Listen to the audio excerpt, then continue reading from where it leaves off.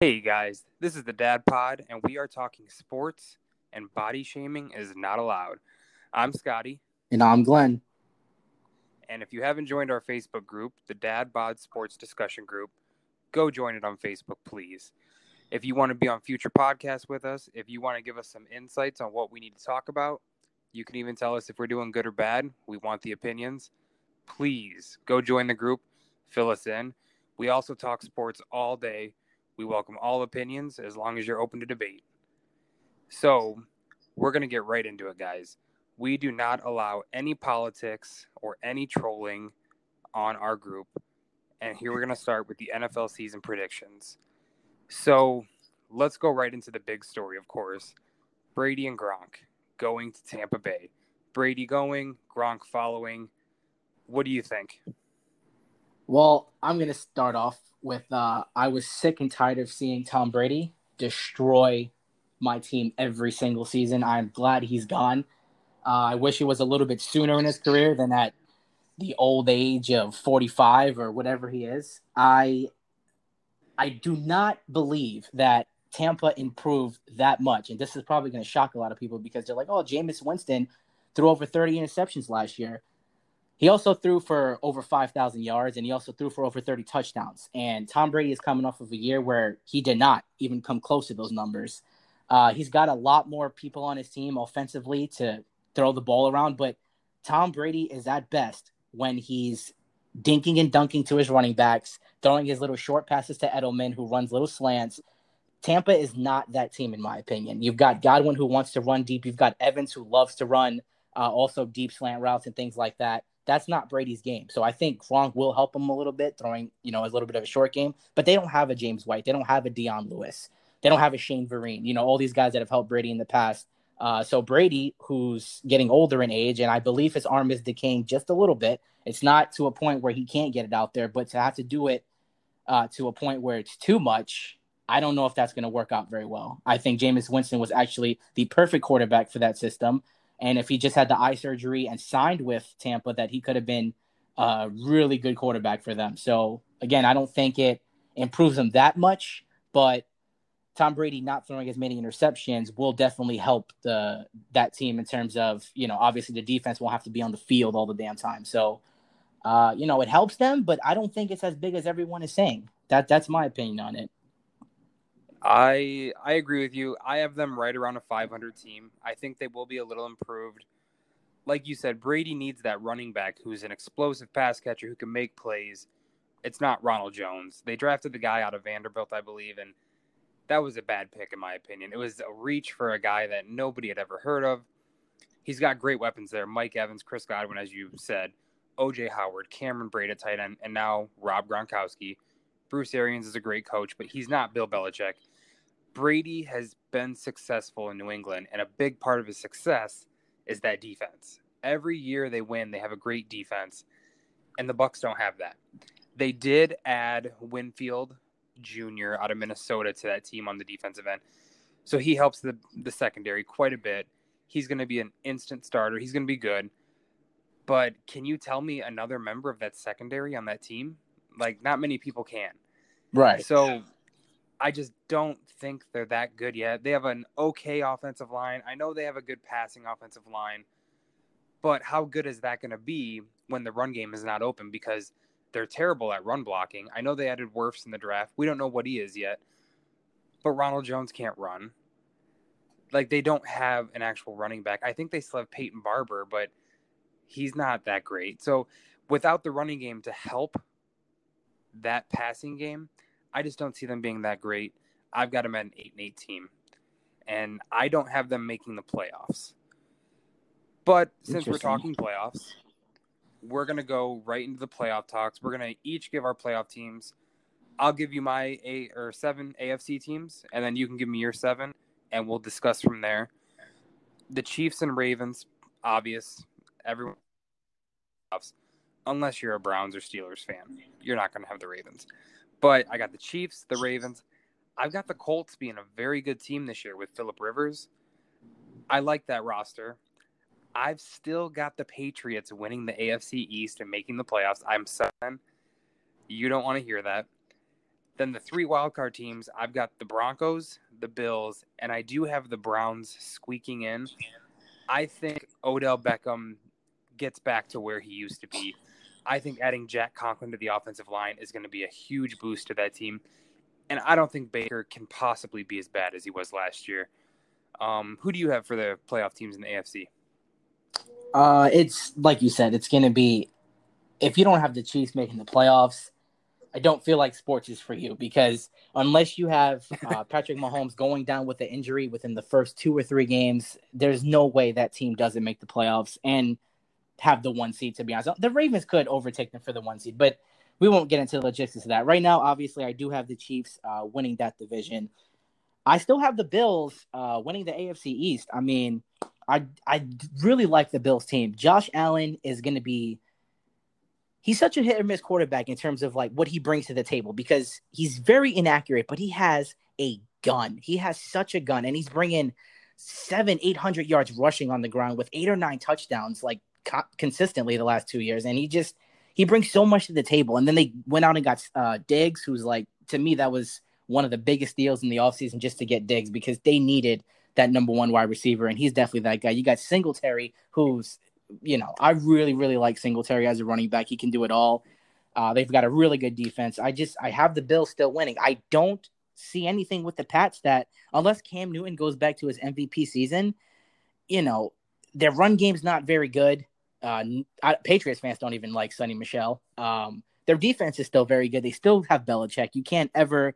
So if the Patriots won this division, I wouldn't be shocked. But I'm gonna give it to the Bills this year. And then we've got I have the Titans. Now, hear me out here with the Titans. I really like Ryan Tannehill as a fit for the Titans. I feel like, Mariota wasn't perfect for them at all. Tannehill is definitely the guy that can lead a team like that, because they have Derrick Henry, who's just mashing over people left and right. They have 2 very fast wide receivers in Brown and Davis, who I really, really like. Their defense, very underrated. They've got Butler, Vaccaro, Barr, Jackson. They have a very nice defense. I really, really like that team. Now, the Texans, on the other hand, they have probably the most talented roster on paper in that division, but you traded Hopkins, which I still can't for the life of me get. And then you go get Cooks, who's probably going to make the same amount of money. That I don't understand that move. I don't understand what the Texans are doing. I think you have to be a team from top to bottom, to portray yourself as a prominent team. The Texans don't do that for me. I think with the talent, they can easily win the division, but to me, the Titans they're there now. They're ready to rock. You said you've had the Colts, who I don't think Phillip Rivers is, eventually that guy's he's got to go eventually. And I think this is the year he finally deteriorates. He doesn't have the team he had in San Diego with that offense. So I don't, he's got T.Y. Hilton, but how long is T.Y. Hilton going to stay healthy for the Colts? So that's the reason I don't have the Colts that high. And then finally, the Ravens. I mean, you've got the MVP, you've got by the way, can we talk about how the Ravens snatch up the draft and free agency and trades every single year? Like, how the hell did they get Calais Campbell for absolutely nothing? Then they get McQueen, who's like, I mean, he should have been gone already. I don't understand how the Ravens get so lucky every year. The rich just get richer. The Ravens are going to win that division. Then my 3 wild cards, I'm gonna go with the New York Jets. Shocker, I know. I feel like the Jets improved a ton, man. I feel like getting Perriman, who was like probably the best wide receiver statistically the last 4 weeks of the season, with, by the way, Jameis Winston was his quarterback, which is what I'm saying, that was such a perfect system. Anyway, we'll move on. And then Crowder had an amazing year. They went out and got Doxson. They drafted Mims. Herndon's going to be healthy for a full year, who was great his rookie year as a tight end. Griffin had 5 touchdowns as a tight end last year with Darnold when Darnold was finally getting into a groove. You still got May. For now, we still have Jamal Adams. And even though people say we don't have a secondary, Blesson Austin was, according to PFF, was one of the most reliable cornerbacks in the league last year. So I feel like the Jets have pieces that people overlook. And, of course, Sam Darnold. I mean, Le'Veon Bell, a full year behind an improved O-line. So definitely have them making the playoffs. I'm going to have to jump on the bandwagon with the Broncos. I don't fully buy into Locke yet, but I buy into the rest of the team. Like, I love Phillip Lindsay. I love what they did in the draft. They got, what's his name, the wide receiver, Jerry Jeudy, who's Jerry Jeudy. I think he's the best wide receiver in that draft. I just love what they've done. I think and their defense is always solid. You can never say the Broncos have a bad defense because they never really do. So I do have them. And then finally, the last spot, I'm going to go with the Browns. And I do not like Baker Mayfield. I don't. I honestly just don't believe he's the quarterback of the future for the Browns. They're going to have to go and get somebody else eventually because he's a prima donna and he's always going to be. I honestly believe he's Johnny Manziel 2.0. He's got more skill than Johnny Manziel, but he's just drama.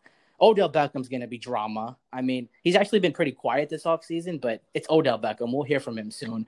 But on paper, the Browns do, in my opinion, have like the fourth best team in the entire AFC. So you can't count them out for making the playoffs. That's why I put them in the last spot. But if they go like 6-10, I wouldn't be shocked either.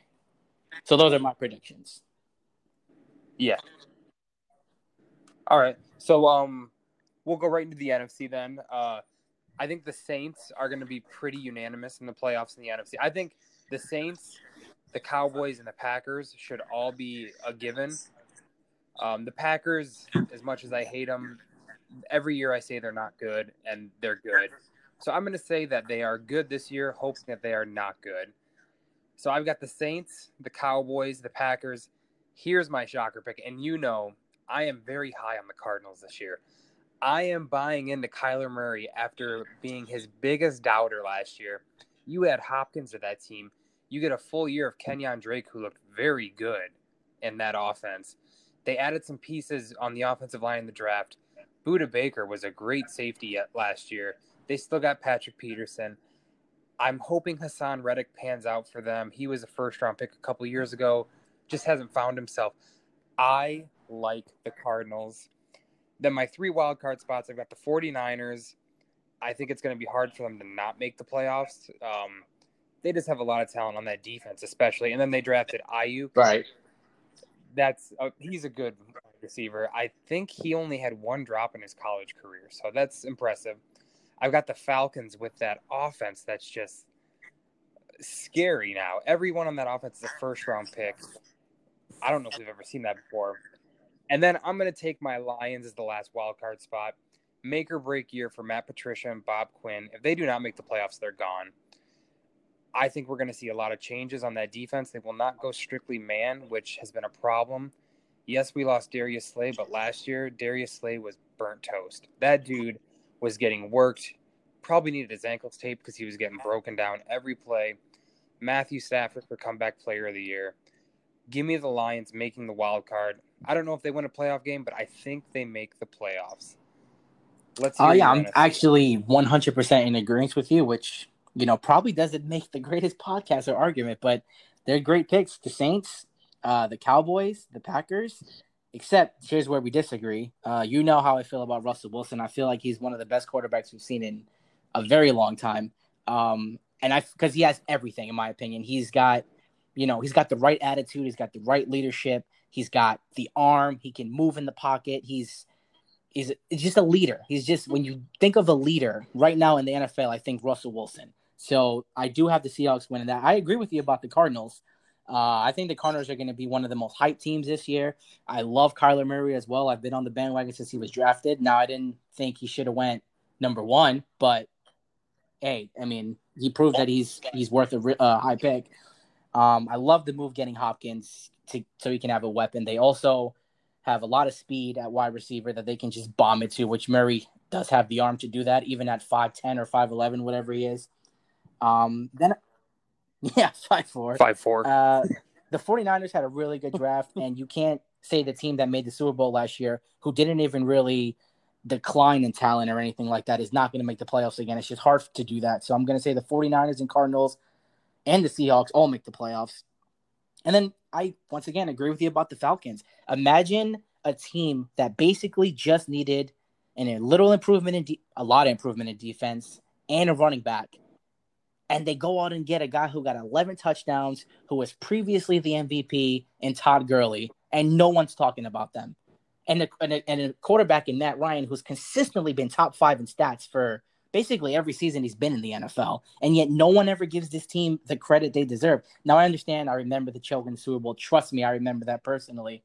And And I know that the Falcons have never won, but you just can't say a team that has a quarterback like that and just added an MVP type running back is not going to compete. And they went 7-9 last year, and they started the year absolutely dreadful. And they were a couple games from making the playoffs, and they were just horrible. So just imagine how much talent's on that roster to remain 7-9 in a very tough division, by the way. The Falcons, you can't count them out. Now, your Lions, I will say this: I do have them as a bubble team, and I do agree that it's definitely make or break for them. I love Matt Stafford as a quarterback, but like I mentioned in the Dad Pod group, we need to stop saying he's underrated. We need to stop saying he's, like so undervalued, because we're now all onto it. Everyone talks about Matt Stafford now. He's consistently in the top 10 in quarterbacks of when everyone's making their list.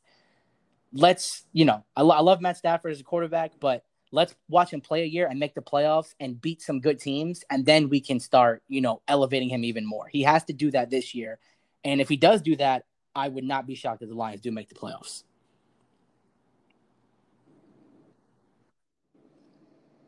I will say with your Seahawks, just so there's a little debate on this podcast, I challenge anyone to tell me what position the Seahawks improved in from last year. I don't think it's a single position. They lost Jadeveon Clowney. Pass rush got worse. They always do it. They try to make this pick that makes them look like a genius in the first round, and it never pans out. I think they had a terrible draft. I just do not see Seattle doing it. Russell Wilson is an unbelievable talent, probably one of the most talented QBs we've ever seen. He's an escape artist. DK Metcalf, he looked pretty good last year. Tyler Lockett, he always looks solid. That offensive line's not great. Now that pass rush isn't great. The secondary isn't great. Bobby Wagner was statistically the worst inside linebacker in coverage last year. I just don't see Russell Wilson being able to do it again this year. So just let me ask you one question. Which position in the NFL is the most important? Who's the best? Who's the best 100%, quarterback in that division? In that division, that's literally like Wilson. I know it sounds crazy to just base my pick on that, but that's basically what I'm making my pick on, because as of right now, we don't know if Kyler Murray is going to repeat. He should 100% be as good as he was last year, and now he has Hopkins. But you have to go based on the consistency. You have to go based on what we know, and what we know is Russell Wilson can get it done. We haven't seen Kyler Murray yet because it's only been a year. Jimmy G is an average to slightly above average quarterback, but he's not the guy that's going to put up the crazy stats. He's not the guy that's going to carry you with 4 touchdowns in a game. Russell Wilson can do that. And then obviously the Rams, to me, I have not been a fan of Goff since he's come into this league. To me, he has been severely overrated, and the Rams got worse at basically everything. They got rid of Cooks. I know Kupp is going to be back and fully healthy. They got rid of Gurley. They're just, to me, the Rams are going to be the worst team in that division. So, but Goff is not in the race for best quarterback in that division. So, again, just based on that, that's why I picked Seattle. Also, remember, their running back door was revolving every single game last year. This year, if they can keep that stable, remember, that team, no one had, they were like 2 or 3 games back, basically the entire year. And towards the end of the year, they came out of nowhere and just, they almost won that division. So, yeah. The one thing with Seattle, too, that we have to look at, and I know every team in that division basically has the same schedule. For our playoff teams, you and I combined, they only play against the Rams twice, the Redskins, the Eagles, and I think those are the only non-playoff teams they play this year for our playoff teams. So that's something I considered. They got a rough schedule. And before we move on, we didn't really touch base on the Cowboys and Packers, really. Let me just say that this whole situation with Dak Prescott not getting paid and, what's going to happen with the Cowboys now. And I know Dak just signed his tender. Give Dak his money. You're not going to find a quarterback better than him right now. You're not going to draft a quarterback better than him, and they're not going to be better than him for Even if you draft somebody and you think he's going to be better, he won't be better for 3-4 years. Dak Prescott he's a go ahead. Right. And I mean, if you're ready to start a No. rebuild, it's not the right time. You're a couple pieces away. You had a great draft, which honestly, let's move right into that. Let's talk about the draft classes. The draft classes that I thought were the best. I was a big Broncos draft fan. Jerry Jeudy, KJ Hamler.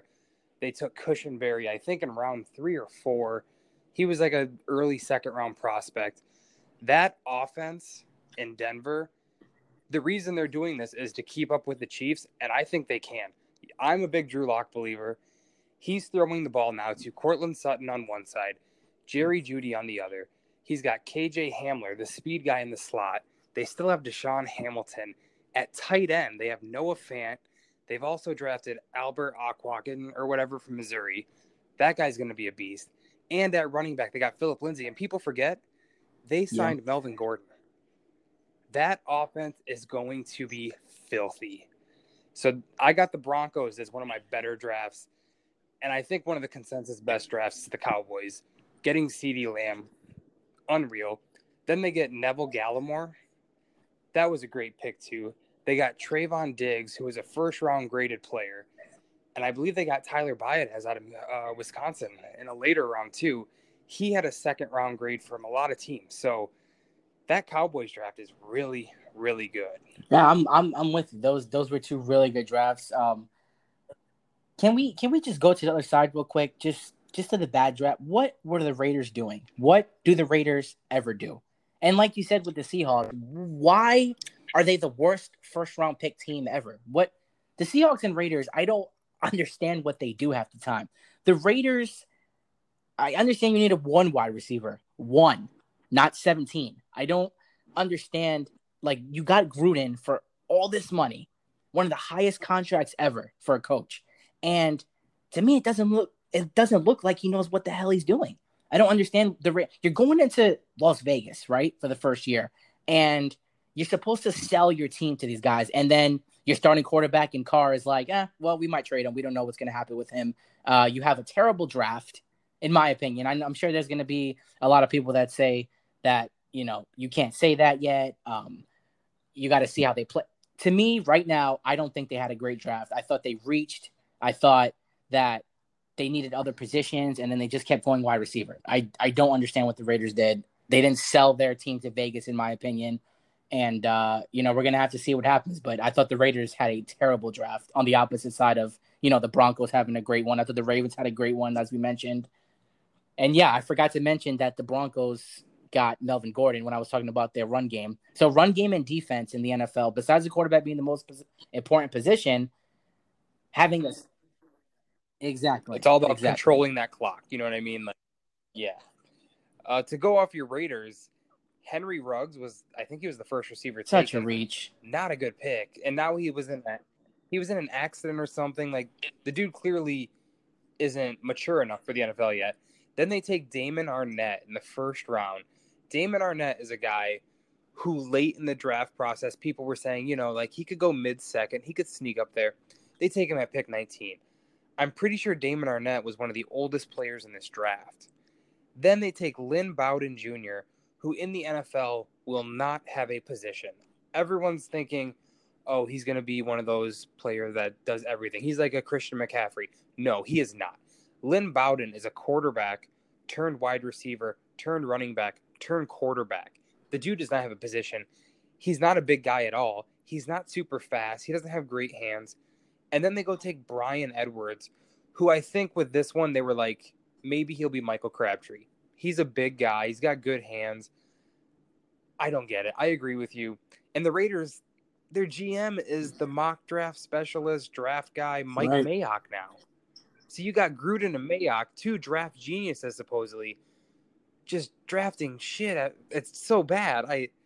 Tanner Muse was one of their picks, the linebacker out of Clemson. And nobody had even heard of him. He probably was going to go undrafted, but for some reason, Mayock has this obsession with Clemson guys going early. Because who was it last year? Clelin Ferrell went number 4. That was a surprise pick. And I like Clelin Ferrell. I think what they're trying to do is build a good character locker room, which I'm fine with that. Take guys that you know were in winning programs who played into a system with no problem, but you don't do that in the first round. you just don't do Yeah, that. agreed. So it's man, if I'm a Raider fan, I am You're already pissed pissed off because off. they're leaving home to go play in Las Vegas, and you've done nothing to excite the fan base about the future of the team. The most exciting city in America is going to have one of the most boring teams in America with that beautiful new stadium that I saw just this last year. I saw it before it was even close to being done. And Yeah, it's looks really amazing. nice. Like, it's a gorgeous stadium. Oh, yeah, it's going to be unreal. It's right on the south end of the strip. It's right next to the Golden Knights Stadium. So they have everything going on right there. The Knights are an exciting hockey team. The And if Raiders, they go not 6-10 exciting. this year, I guarantee But real, you that's the last you'll ever see of Carr on the Raiders, and then they're going to have to do the rebuild process all over again by getting the quarterback, unless the Texans also tank and they want to get rid of Deshaun Watson, who's going to be due for a contract, and then maybe something can happen there. But that's a reach on both parts, and I'm pretty sure after all the talk this year about wanting to trade Carr, that if they're not good this year, Carr will be gone. I tell you what, if they start off, let's say 0-3, they trade and they tank for Trevor, because then you got Mike Mayock and Gruden getting another Clemson boy and Trevor Lawrence. I think that would be their savior. You know what I mean? Like, Trevor Lawrence is a can't miss prospect, probably the best college quarterback prospect we've ever And seen. that would get them excited for the future in Vegas. That'll sell some season tickets. Oh, that would be the perfect scenario for the Vegas, especially money wise. Like, the goal of the NFL, it's not to win championships, it's to make money. So that would be perfect for them. Real quick before we transition onto the NBA, though, what player that's joining a new team is going to have the biggest I impact in the believe NFL to I you? discussed it a little bit, but I think Diggs. I think Diggs going to Buffalo will help Josh Allen a ton. I think the one thing that the Bills were missing the most was someone that can catch the football, deep, short, middle, doesn't matter. Allen needed a target like him, and that's basically one of the few things they were missing. They already had a great run game. They already had a great defense. Their O-line is pretty solid. All they needed was that wide receiver, and they went out and got one of the best that was available. So I believe he will make the biggest impact in a division that's 100% up in the air. I would not be shocked if any team in that division won the division except the Dolphins. The Dolphins are in a rebuild. They got some nice pieces, but the Jets, the Bills, and the Patriots, who's going to have the players, obviously play to the level they expect the most? And to me, shockingly, I trust the Bills to do that more so than the Jets or Patriots right now. See, I think Diggs and I think Hopkins are going to be your popular answers here, and they're great answers. Rivers will be a popular answer. I'm going to go with Calais Campbell, because while the Ravens' defense was nasty, their pass rush was kind of an unknown. Like, not many people could tell you who played, the edge rusher for the Ravens. You add in a monster like Calais Campbell, and for the price you got him for, it's it's unreal. I don't get it. The Ravens, somehow, like you said, they get better every year. How do you lose C.J. Mosley and your defense gets better? To get It Campbell doesn't make for a sense. super late round pick is disgusting. It's disgusting. And I don't think I think the NFL needs to step in and do something about that. I'm so sick of seeing these superstar players get traded for 4th, 5th, 6th round picks. I think the NFL overrates their draft picks. All these owners and everything. And I understand that that's how you build team. I understand that. But if you're not getting a top 3 pick for a player that's already proven to be a top 3 pick value, then what are you doing? I really don't understand. I understand there's money involved and things like that. 5th, 6th, 7th, like what? I'm mind blown. I'm sorry. It baffles me that the NFL allows this and they don't step in and do anything about it. The Patriots for so many years have given up such low picks for. I'm sorry. It bothers me. I think something needs to be done about it, honestly. Well, one of my fears is being a Lions fan, you being a Jets fan.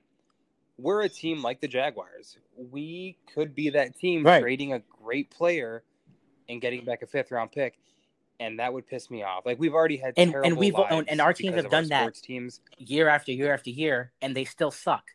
There's a reason for that, because you're trading proven talent for picks that could be something, and we're not those teams that can depend on the players to be that guy, because we don't have the front offices and the constant coaches and things like that in place and structure to make these guys better, to make these guys come into the league at 20 years old and just be a star. We don't have that. So for us to be trading away super talent for low picks, it makes no sense. It really doesn't. It really isn't. Before you and I get too emotional, let's just move on. We're going to talk the NBA restart, guys. Before we do, I want to give a shout out to the basketball tournament, TBT. If you haven't seen it, it's a bunch of guys played college ball. Some of them played in the NBA. Joe Johnson's playing this year. It's an amazing basketball tournament. It's these guys basically playing in a men's league with refs, but it's televised on ESPN this year because of the COVID-19. They have their own little bubble, but it's just amazing, talented guys that I watched growing up, and they're getting another chance to play for something with meaning. Like, a lot of them play overseas, obviously, but one of my buddies, Brandon Wood, he's playing for Team Heartfire. They've got players like Isaiah Austin, Tweety Carter, Mark Lyons from Xavier, just college names that are recognizable if you're a real college basketball fan. Please check it out. It starts the 4th, I believe. The 4th and 5th is round 1. It's a 24-team tournament. The winning team gets $2 million. Please watch it. It's so much fun. We went to it a couple years ago. Got to meet a bunch of the guys. We got to meet White Chocolate and Mike Bibby. It's a great experience. So check it out. It's on ESPN and ESPN2 all July. So please check it out. But let's get to the NBA restart. I miss sports, and I want basketball back so bad. You know, basketball at every level, that's my passion. I'm a basketball diehard fan. I miss it, but I think it's kind of greedy for them to want to come back so soon, especially now all these teams are having guys test positive, but they're still planning on going to Orlando to this safe bubble. How is it a safe bubble if these guys that just tested positive are going? Like, what do you think? Do you think they're rushing it? Do you think it's right? Like, I get they need to make money, but I don't know. What do you think? It's tough because, unlike the MLB, who hasn't started their season yet, when you're the NBA and you're 10 games away from the playoffs or whatever it is, and you're that close, and you got a guy like LeBron James who's getting to the tail end of his career, who missed the playoffs last year due to injury and the fact the Lakers weren't very good, and now you have them on the verge of possibly winning an NBA title. And then all of a sudden this season would get canceled. The NBA, they can't waste that. They can't waste a way to sell their product like that. You can't waste LeBron's final years like that either. So they're in a tough spot. Would I have started the NBA up again? I probably would not have. But again, I'm not that rich. Like, I'm not those guys that are losing millions and millions of dollars a day, basically. I'm not the TV stations that signed up to broadcast playoff games and things like that. There's too much money at risk, and it's too, without getting too quote unquote political or too anything like that. I don't think the COVID thing is, there's a 98% chance you're going to live if you catch it. And if you're healthy and young, like these athletes are, and they are willing to play, then it's kind of not our say. If they're willing to play, these are the guys that are doing it, not us. We're not doing it. We're not going to the games. If they're willing to play and they're willing to, they're with that money, they're making that money, they're selling the money for the owners and, things like that. If these guys want to play, let them play. It's basically up to the guys that are actually doing it. Our say really doesn't matter. It's only if it's basically like people going to the military. If they want to sacrifice their lives, more power to them. If these guys want to sacrifice getting sick, that's up to them. So that's how I basically feel about it. Right. And they're talking about having a tournament in Chicago, I think, or Indianapolis, of the 8 teams that didn't make it. If they're just playing to stay in shape, I completely disagree. You need to have there be a prize. let's say the team that wins gets a better percentage of winning the draft lottery, then yeah, that's a great reason to do it because we're tired of teams tanking, and we'll see what teams were really tanking because they're going to want to play their asses off at the shot at that first pick, the better chance at it. But if they're just going to try and make money, I strongly disagree with that one because there's nothing. If they don't do the draft pick thing or make it worth something, there's no point. It's just Yeah, scrimmages. that's 100% like the way I feel about it. When I heard about it, I was like, "What do you mean they're going to play bubble teams, whatever that didn't make the get invited to the playoffs? Why would you do that? You're already out. Let your draft position be set already." But at the same time, I was one complaining that I don't, like you said, I don't like when teams tank to get a better draft pick. I don't think that's fair. I don't think like if you're a bad team, you deserve penalties, not something for it. If you're an owner that didn't go out and spend the money needed to be a competitor, if you go out there and you just do things that aren't best for the team and you just do what's best for your wallet, then you should be punished. You shouldn't get a top pick that can turn your whole franchise around via LeBron James or, Giannis or all these other players that have been drafted, Zion and things like. You shouldn't be rewarded for sucking and tanking. That's not, I've never been okay with that. But I don't think this is the year for it. Like, I want something done about it, but I don't think this is the year for it because obviously of COVID and things like that. Just let it run out. Next year, if you want to do some kind of tournament when the season's over, where the team that wins the tournament of the loser bracket, quote unquote, they can get the number one pick guaranteed. That means you actually did something to earn it. You know what I mean? It would be worth, you didn't make the playoffs, whatever. Not every team's going to make the playoffs every year, obviously. But do something to earn that number one pick. Don't just give it to them because you're trash. And they try to do that with the lottery. But I mean, I don't even like the lottery system, if we're being honest. It's easily rigged, by the way. I'm not saying it is. I'm just saying you can easily fix the NBA lottery if you wanted to. And yeah, Which Patrick Ewing they for the have. Knicks, They 100% have was a clearly. rigged lottery. I know it's been proven, by the way. Like, Derrick yeah, Rose to yeah, the Bulls, LeBron James to the Cavs, Anthony Davis to the right, Pelicans. There's many instances where it's clearly been fixed to try and help benefit the NBA, which they need to exactly. make money. That's their goal.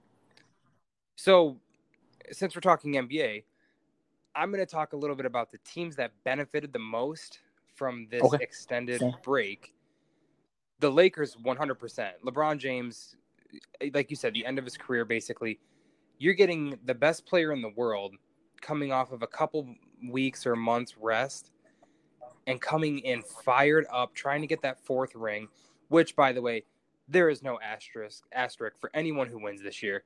Everyone has the same advantage as everyone. I'm tired of hearing that. If LeBron wins this ring, there's no asterisk. Now we know people will still say it because they got to have that debate, which I love the debate. It gets old, but the Lakers definitely benefited. And I think my Sixers, they're healthy now. Ben Simmons, he said that he is good to go. He's one of the best defenders in the NBA. The dude can't shoot, but he still scores 16, 17 a game, and he shoots like 60% from the floor. Yeah, it's all at the rim, but nobody can stop him when he goes to the hole. So Philly is healthy. And I think that is a scary team, especially on paper, but that's a team, if I'm the Celtics, the Raptors, the Bucks, I don't want to play them right now. I would rather play one of the other top teams in the East just because before the season we all agreed they were a top team in the NBA. They just didn't mesh, they had injuries, and now they're healthy. So those are the two teams I really think benefited the most. Do you have the same opinion? Do you I have different have the opinions? same opinion about the East and a much different opinion about the West. So, well, since we have the same on the 76ers, 100%. Ben Simmons was fighting a little bit of an injury. Embiid, obviously, is always on and off with injuries. They supposedly are now both fully healthy and ready to rock. And that Philly is going to be a very dangerous team in the playoffs if everyone is healthy and ready to go because last year and this year, they're one of the most talented teams, obviously, in the NBA. So if everyone is healthy and ready to rock, Philly's going to be a a firestorm, just ready to happen. And in the West, I actually think the Houston Rockets, which might shock you a little bit because you know my feelings on Westbrook, the Houston Yeah. Rockets play a style in the NBA now that is nonstop, back and forth, run up and down the court, nonstop. They traded their centers away because they didn't want to freaking have anyone clogging up the court for them. So they got a ton of rest. And Westbrook and Harden were both a little bit beat up. Harden was having a terrible, terrible end. For like 2 straight weeks, he was like shooting 29% or something like that. So this break helped Harden, it helped Westbrook, it helped the entire team rest up. And now when they come back out, they're going to be running and gunning like crazy the way they wanted to play basketball. So to me, the Houston Rockets are going to be a serious threat now because everything they needed to happen happened. So I think Houston definitely. I agree with that. Well, and if you're Houston, all you've got to do is play those 8 games great and you get a little rest again. You're going to see Westbrook and Harden play 48 minutes a game, and they're going to be fine. Yep. They're rested. Now, a team I think is going to hurt from this break, I think it's the Boston Celtics. You had Jason Tatum, who I'm not sold on yet, but he was playing very good ball there for the middle of the season. He has to go sit out and basically end that hot streak he had. That's a young player who was riding a high, the best ball of his career. Now he's got to start it over. Do we know if he's going to start off hot again? He could easily. But we've seen how cold he can get and how inconsistent he can be. Look at the beginning of the year. If he does that, they're done. On the opposite spectrum to me, I have the Utah Jazz, who will be most hurt by everything that's happened once again because Rudy Gobert and Donovan Mitchell were not seeing eye to eye. They were just the Jazz in general. Like, they're a team that has to be built on, number one, defense, and number two, they're what you call a team, meaning they play like a team. You never hear any drama out of the Utah Jazz locker room, and now they've got that. Obviously we all know Rudy Gobert is the one that touched the mics that started the whole COVID in the NBA thing where you actually seen a player have it. And he got teammates sick. He got reporters sick. So they were not happy with him. And they were talking about trading either Mitchell or Now, Gobert to me is, when you say, I think overrated and underrated is a very highly and overused words, but Rudy Gobert is an underrated player in the NBA. That man is a top 10 defensive player in the NBA, and he's top 10 in for offense, meaning he's very, very efficient. So for him to have, disconnect now with players hurts. If you talk about trading that man, that's, it doesn't help. So I think the Utah Jazz definitely got the short end of the stick with the COVID thing. Yeah, and a little underrated fact about the Jazz, Joe Ingles said he will not play. He's a very underrated player on that team who I think he's the 6th man now. But he really helped that team go when they needed a boost. Yeah, But, I mean, so give me your NBA championship matchup and who's winning. Give it to me I'm going to go the Philadelphia 76ers and the Los Angeles Lakers. And I'm going to have the Lakers winning in 6. I just feel like LeBron James is on a mission, RIP Kobe, a lot of things going on with the Lakers behind the scenes. I just feel like LeBron's one of the most driven human beings we've ever seen in sports, and he wants this championship. LA wants this championship. I feel like the NBA wants the Lakers to win this championship. So there might be a couple of calls that go their way, a la, Kings Lakers back in the early 2000s. There's gonna be some things I'm telling you to look out for. And also Vegas and everyone else has the Lakers winning. So, I mean, that helps their case, because everyone sees them winning and they were a favorite. So nothing really changed. Lakers will beat the 76ers, but I didn't have the 76ers before COVID. I had the Bucks. And while I don't think the Bucks suffered a lot because of COVID, I think that the 76ers getting healthy elevates them over the Bucks.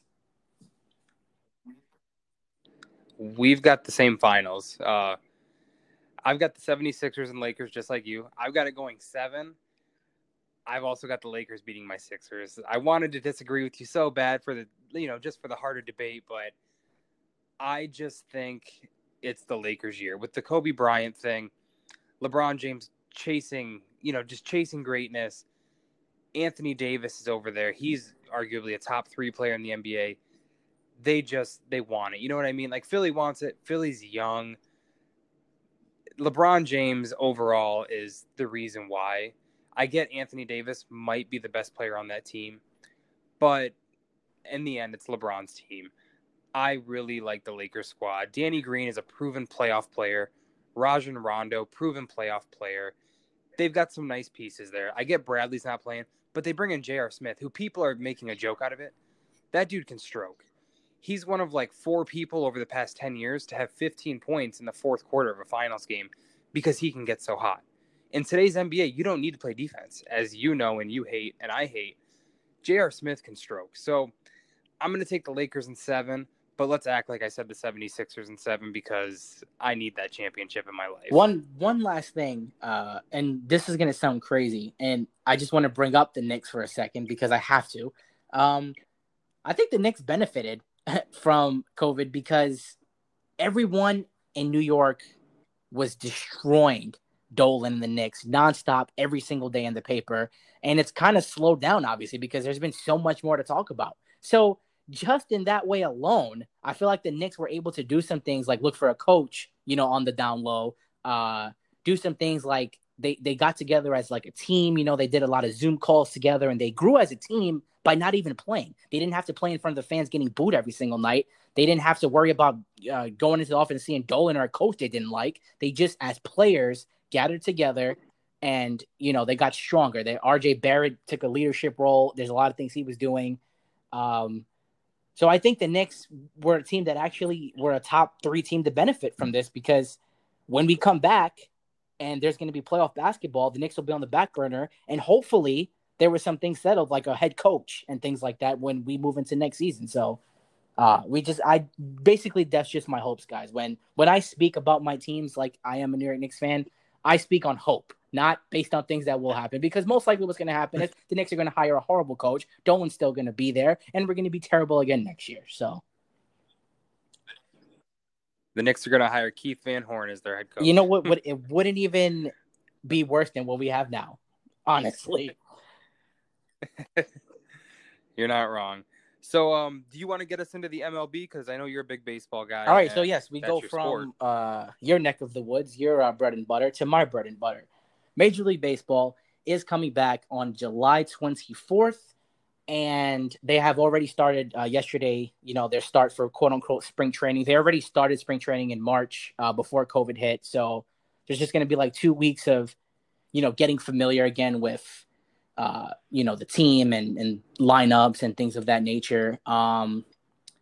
Let's get into what I think about baseball restarting again. I, just like you, love sports. I want sports back. And I don't believe baseball, a league that did not start yet, should have restarted again. Should have started, I should say. I wanted baseball back 100%. This is me being selfish, but in terms of like, you didn't have a league yet. You're not really forced to do it. You don't have the things like the NBA who basically were already in the playoffs, the NHL who were already basically in the playoffs. You didn't have to do anything. The MLB did not have to restart or start, I should say, as I keep saying restart because every other league was restarting. But they are. And as long as like Mike Trout doesn't die because he got COVID, it's not going to be the end of the world. So let's get into what people are saying about MLB. Who's the favorites? Who's going to win MVP? Do these stats even matter? If someone hits 400, if someone has a 1.5 ERA and they break the records, are these going to be considered as records? Let me just start off and say that Major League Baseball has a long history of asterisk, and the Houston Astros literally cheated to win the World Series. The New York Yankees and Boston Red Sox were also caught cheating. The Black Sox back in the 1900s were caught cheating. It's called the Black Sox scandal. Look it up if you don't know what it is. Pete Rose was banned because he was betting on his own team and against his team. He was doing both. Barry Bonds, Bart McGuire, Sammy Sosa, Rafael Palmeiro, the steroid era in baseball, the strikes in baseball. There's been so many things in baseball that have been, and this year, the juice ball era, where it was scientifically proven that MLB was juicing the baseballs, that when they got caught, they took it away in the playoffs, and all of a sudden pitchers can pitch again. So there's a lot of asterisks in baseball. So when this season does happen, I really don't want to see anyone saying, "Oh, you won a World Series in a 60-game year. It doesn't mean anything." It means just as much as every other World Series, because every other World Series possibly has an asterisk that we don't know about. So let's just calm that down. But what do you think about, asterisk and things like that in Major League Baseball for the season? I agree with you 100%, which I know it's boring for topic, but baseball is probably the sport that's had the most scandals. I mean, the teams that are playing, like in basketball, they all have the same advantage. I do like this baseball schedule, how it's shorter, because baseball is Right. such a long sport. I think baseball might look to cut it down quite a bit because of this. If it's successful and the views are up, which they will because there's nothing else on, they're going to look into this like real hardcore. I don't have a lot to say. Like, I'm not a huge baseball fan. I follow baseball. So I'm just going to go ahead and tell you, I personally think that Acuna is going to be the MVP. I like him a lot. He's a young dude. The Braves are a fun team to watch, honestly. Acuna for the NL. For the AL, I kind of have a sleeper pick. I think that it's going to be Francisco Lindor. I think the Indians are going to surprise a lot of teams this year. I think they're going to be good. I know they got rid of Kluber, but I don't know. There's something about that team. Like how I was with the Twins last year. I told you I thought the Twins would just be very good looking at their roster, seeing those names. I have that same feeling with the Indians this year. So MVP, NL Acuna, and AL Lindor. So I will say that Francisco Lindor is probably a top 10 player in Major. Not probably, he is a top 10 player in Major League Baseball. So that's actually a really good pick. Acuna indeed is, I would say up and coming, but he's already here. Like the man almost went 50-50 last year. Like, he's definitely going to be in the running because the Braves are a very good baseball team. So neither of those picks are bad at all. Whether you've watched baseball or not, those are amazing picks. For my AL and NL MVP, I'm going to say in the AL. Now I would pick Mike Trout, and in later podcasts, things like that, when we go deeper into baseball, you'll understand that I feel Mike Trout is an overrated player, not because of what he does, but because of how people rate him. We'll talk about that. And again, I know I said people use that word a lot, but this guy really is. But anyway, I would pick Mike Trout, but there's a rumor that he's not a rumor. His wife is pregnant and she's going to have a baby within a small 60-game season. So I don't know if he's going to miss a week, 2 weeks, 3 weeks, because again, if he has a baby and there's COVID around, I don't know if he's going to want to play. And then all of a sudden, I have a newborn baby at home. If the baby gets sick, the baby is huge at risk. So I don't know how that's going to work out. So I can't pick Mike Trout to win the MVP because of that. I'm going to say the AL MVP is going to be Aaron Judge. I think he's going to have a bounce back year in a very short season. I know he's battling injury right now, but if he plays a majority of the 60 games, the power, the defense, the arm this guy has, the base running, he does everything great. So I feel like he's pissed off because he was talking crap to the Astros about, asterisk this, asterisk that, you cheated us. And then there was a letter that the New York Yankees got that's sealed that they don't want to open because apparently they also cheated. And Carlos Correa posted on Twitter and said, "Wait, what?" Which is what Aaron Judge said when he found out the Astros. So there's a little thing going on there. I feel Aaron Judge is going to be pissed off. He's going to want to prove that all his injuries and all his, past, if he cheated or not, he's going to want to prove it. And people forgot how good Aaron Judge was because he got hurt. The man almost hit 60 home runs in a season, and he's playing in Bandbox Yankee Stadium on a team that can possibly win 50 of the 60 games. They got Garrett Cole, things like that.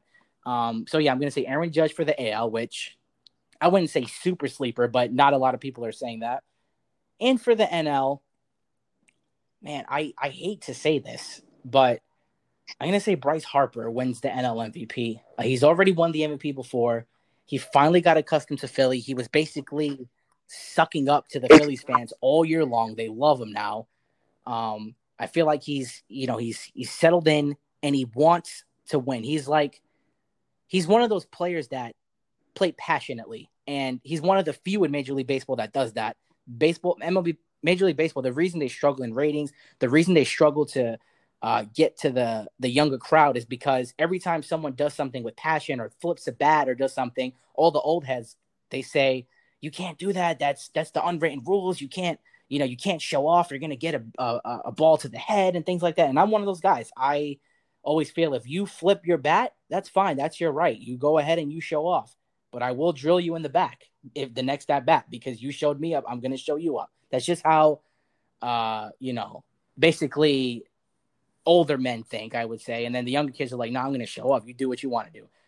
So there's butting of heads when it comes to what should happen. The unwritten rules of baseball to me, which are, we can argue about that all day long. But yeah, so Bryce Harper, who's motivated, ready to rock, also plays in a bandbox stadium in a shortened season. He's an OBP magnet. The man gets on base every single game. And he plays, a solid defense in Philly, and he's ready to rock. So we're going to go Bryce Harper, and we're going to go Aaron Judge for the MVPs. Now, the Cy Youngs, which this is the part that's tricky when it comes to asterisk and things like that. If you're a Jacob deGrom or, someone like Max Scherzer or Garrett Cole, Justin Verlander, within a 12-game stretch every season, these guys have below 2 ERAs. That's how they have mid-2 ERAs for the full season. One of these guys is going to have like a 1.11 ERA, which is going to be one of the lowest, if not the lowest. I don't know about like before 1940s, but the lowest ERA in the history of baseball. And it's going to be hard to say that because you pitch 12 games, which is, if you play a 60-game season and you have a 5-man rotation, each starting pitcher, if you have 5, should pitch 12 games. If that happens and you pitch 12 games and you have a 1.11 ERA or something like that, compared to guys who pitched 35 games in the past, that's the part that's going to be hard to sell people on. Like, no, you can't do that. And, that I already hear it. They're going to say you can't say this guy's the best ever when he had a 1.11 ERA because he only pitched 12 games. And I can see the argument now, and I probably agree with it, but there's an MLB season. It's not the player's fault. You can say he had the best 12-game stretch in history if you don't want to say the best in MLB history, if you want to say that. I'm going to go Jacob deGrom, though, because he's already won it the last 2 years, and he's the best pitcher in the National League. Scherzer's very, very good. He's really close, but he gives up a lot of home runs. And I feel like when you give up a lot of home runs in a shortened season, your ERA is going to get a little bit bloated because of it. You don't have an extra, 30 games to level it back out, which is also a thing you can use on the opposite side of them only pitching 12 games. If you have one bad game in those 12 games, your ERA is over 2 already. So if you have a 1.11 ERA in 12 games, that means you pitched good every single game and never had a bloop, never had something like that. So we're going to go Jacob deGrom, and then I'm going to go Garrett Cole in the American League. I also have Garrett Cole as my Cy Young. That's the perfect situation for him. That Yankees team is unreal. They're just, they're good. Like, every year right. The Yankees are good. My NL, I'm going to go a little off the board here. I'm going to go Aaron Nola with the Phillies. I think the Phillies and the Braves are the best 2 teams in the NL right now. They have great rosters. They can hit the ball. The pitching for Phillies, I know, isn't great. Pitching for the Braves isn't that great, but I think Nola is going to be a very, very good pitcher this year. And Garrett Cole, like we said, the Yankees are just, they're a force to be reckoned with, which is why I have the Yankees winning the World Series over the Braves. So the Yankees over Braves are World Series, huh? Wow. Yep. The Braves starting pitching is very weak. In a division like the NL East, which is loaded with starting pitchers, the Braves are the team that doesn't have that. The Mets, Phillies, and Washington Nationals, the reigning World Series champions, they have pitching, and pitching in a shortened season will dominate over offense. The Braves have the opposite. They have the offense, but they, to me, do not have the pitching. They've got guys that had 4 or 5 ERAs in their rotation. They do have Soroka, who's very good. If it wasn't for Pete Alonso, he probably could have got the Rookie of the Year last year. Max Fried. But are you really? And they have no one in the rotation like old school Tom Glev and Greg Maddux that you could depend on. They have absolutely no one. Like, okay, this is the wild card game. We need one guy to win the game for us. They don't have a guy out there that can win it. We're in Game 7 of the NLCS right now, one game away to go into the World Series. They don't have that guy to go out there and say, bam, this is the guy. The Phillies have, like you said, Aaron Nola, even maybe a Zach Wheeler now who left the Mets to go to the Phillies. The Nationals, you can go Max Scherzer, Steven Strasburg, the World Series MVP. The Mets, you can go Jacob deGrom. I mean, every other team has that guy in the NL East. The Braves do not. So I don't even have them winning the division, to be honest. So I don't have the Braves making the World Series. When it comes to the American League, I do have the Yankees going. I have the Yankees beating the Astros in the ALCS.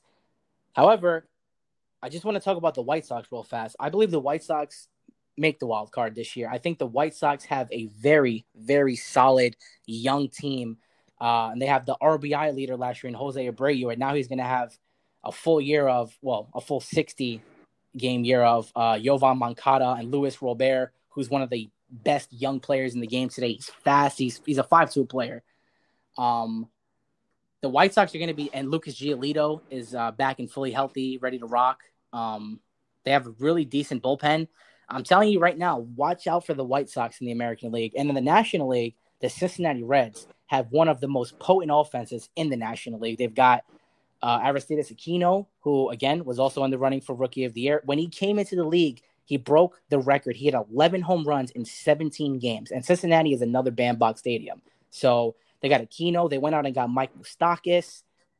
They're bringing in a Japanese player who supposedly is Mini Ichiro, and people are projecting he's going to hit like 330 every year. So we'll see what that's all about. Urano Suarez almost beat out Pete Alonso for the home run crown last year.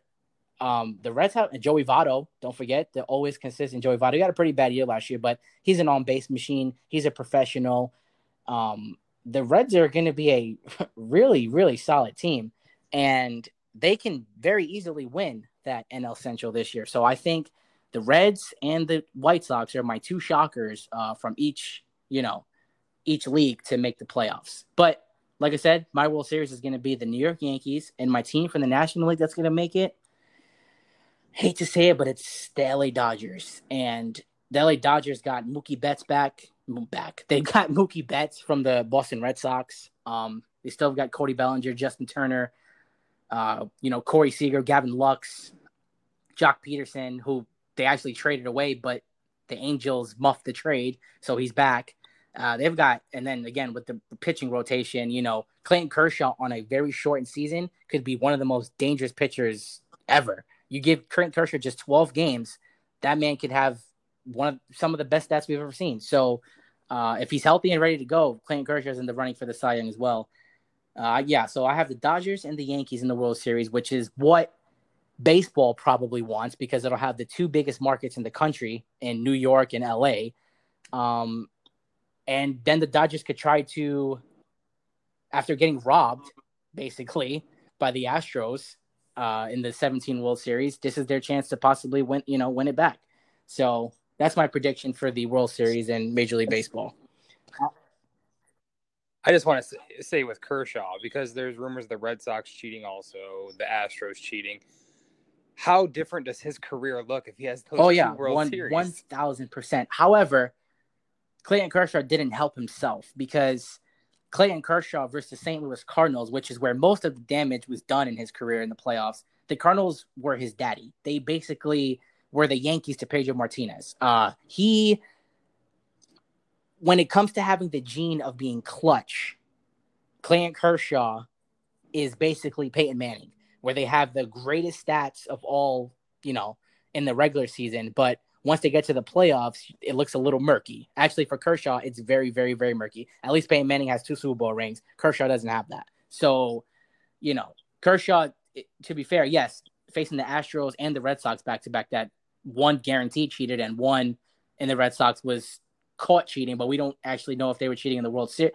They probably were, but we don't have the 1,000% proof. So, again, Clayton Kershaw's biggest woes happened also before the World Series as well. So if he, would have fixed that, then he would probably be the best pitcher of all time. Because if he had those 2 World Series rings, I should say, and then fixed a little bit in the NLCS and NLDS, trust me, Kershaw would be probably considered the best pitcher of all time. So that's how it would change if he had 2 World Series rings. All right, well, let's get to the NHL, which I'm not a huge NHL guy. This year, more than previous years, I followed a little bit more. Just I was trying to get more into all the sports, so I could talk with everyone. Reach out to every fan base. You know a little more about how they're starting. Do you want to go over that the a little bit? NHL is running they invited 24 teams to the playoffs, and they did their NHL draft where, to me, it was like the NHL, I'm not going to say they dropped the puck per se, but they had a draft for the NHL without knowing the final results of the playoffs. And they do a lottery system as well. So to me, everything was pretty confusing, but they did talk about it on draft night, what they were going to do, how when teams get eliminated from the playoffs, what their percentages and things like that are. Their playoff system, to me, is going to be very interesting because just like the NBA, there's a lot of teams that weren't going to make the playoffs that are now in the playoffs. And a team like the New York Rangers, who they were extremely hot. They won like 15 of 18 games. They were a no-go for the playoffs. Like, there was no chance in hell they were making the playoffs until late in the season when they had that surge. So a team like that who got extremely hot now gets into the playoffs, and they were hot. So they probably suffer from, the COVID thing, because then obviously they're not as hot. So yeah, there are teams like that definitely benefit from all this. And when they start up again at the end of July, that's July 31st was the day that they said they were going to start back up again. When everything starts, it's directly hitting into the playoffs. There's no like the NBA where they're going to play some regular season games to get back into it. 100% bam, right into the playoffs, which is going to be very interesting. And, a lot of teams like, the Boston Bruins, who have a lot of history in the playoffs and things like that, are going to benefit as well, because there's nothing really to go off of the past 3 months. Obviously, they didn't play. So you got to go based on, who's coaching, who's the veterans on the team, things like that. And the Boston Bruins, in my opinion, are going to make the Stanley Cup because they have a mixture of young players, veteran players that have been in the playoffs basically almost every year they've been there. And then I'm going to say the St. Louis Blues make the cup again because, again, they went through this. They were in last place in February last year, and they went all the way to the cup and won it. So now they're going to go through another thing where, and they were much better this year than they were last year. They were never in last place this year. They have the experience, they have the history now that they've actually finally won a cup. And I say they're hungry and want to go back. And then don't want to say this, but I have the Boston Bruins winning the Stanley Cup, and it's going to torture me because I can't stand Boston sports, but they're they're one of the top scoring teams in the NHL, and, they're one of the best teams that, their goalie is one of the best in the league when it comes to allowing goals in. So when you have both of that, it's going to be the goalie that's the hottest in the playoffs. And I feel like with the mixture of experience, the Bruins they overcome. They're just going to be the best team in the NHL, unfortunately. Right. Now, like I said, hockey is not my go-to, but from watching the games I did watch this year, the Philadelphia Flyers really captured my attention, especially later in the season. They finished the season, we would call it 14-4. So if they can continue that hot streak, they're a dangerous team. In the West, I'm going to go with the Vegas Golden Knights. I just think that Marc-Andre Fleury is going to take over games in the playoffs. So I'm going to go with the Phillies and the Golden Knights, not the Phillies, the Flyers and the Golden Knights. And I'm going to take the Flyers to take the cup this year. Just like I said, when I was watching them play the few times I did, they were a beautiful team to watch. They played together. Everything worked perfectly for them. And I'm going to say that they will keep the hot streak going, and they will take the East. Vegas will take the West, and I'm taking the Flyers to win the Stanley Cup. Okay, just like I said, I know obviously neither of us really are the hockey is probably fourth on both of our list on the four major sports in America right now that we watch. But I will say this about the Flyers: the Flyers haven't won a cup since 1975, and that team chokes constantly. The Flyers are always that team that everyone's like, the Flyers are going to be great. The Flyers this, the Flyers that, and every time I see them in the playoffs, they wind up choking. So to me, until they prove, which again, every team's going to do it eventually, until the Flyers prove consistently this year in the playoffs, like they have to not sneak by in the first round, not, they have to show me that they're ready to rock because they're not supposed to be this good right now because they were kind of in a little rebuilding process as well. And they just, they have a really, really young team and they're probably a top 5 future dynasty. Like they have so many young players and so many draft picks that like they're going to be very good for a long time. I just don't think now is their time. They would have to prove it immediately that they would be in contention for. But according to Vegas and according to a lot of people, the Flyers are that team that could do it. So that's not a out of the world pick by any means. So, but yeah, that's pretty But yeah, much all I got to say about the NHL. yeah. So guys, we hit over an hour. We were gonna try and say an hour, but we like to talk, so I'm fine with that. But we just want to thank you guys for tuning in and listening to the first ever episode of the Dad Pod. Like I said earlier, go on Facebook, join the Dad Bod Sports discussion page group, and talk with us. Every day we're on there. We're just talking shit to each other. We're debating sports, and it's out there. Like we go the past, we go the present, we go the future. We'll debate anything you want. Just no politics, no trolling, and don't get personal with people. It's that simple. But we're gonna get out of here, guys. Thank you again. I'm And I'm Scott, Glenn. and stay with God. He gave you the bod. Thanks, guys.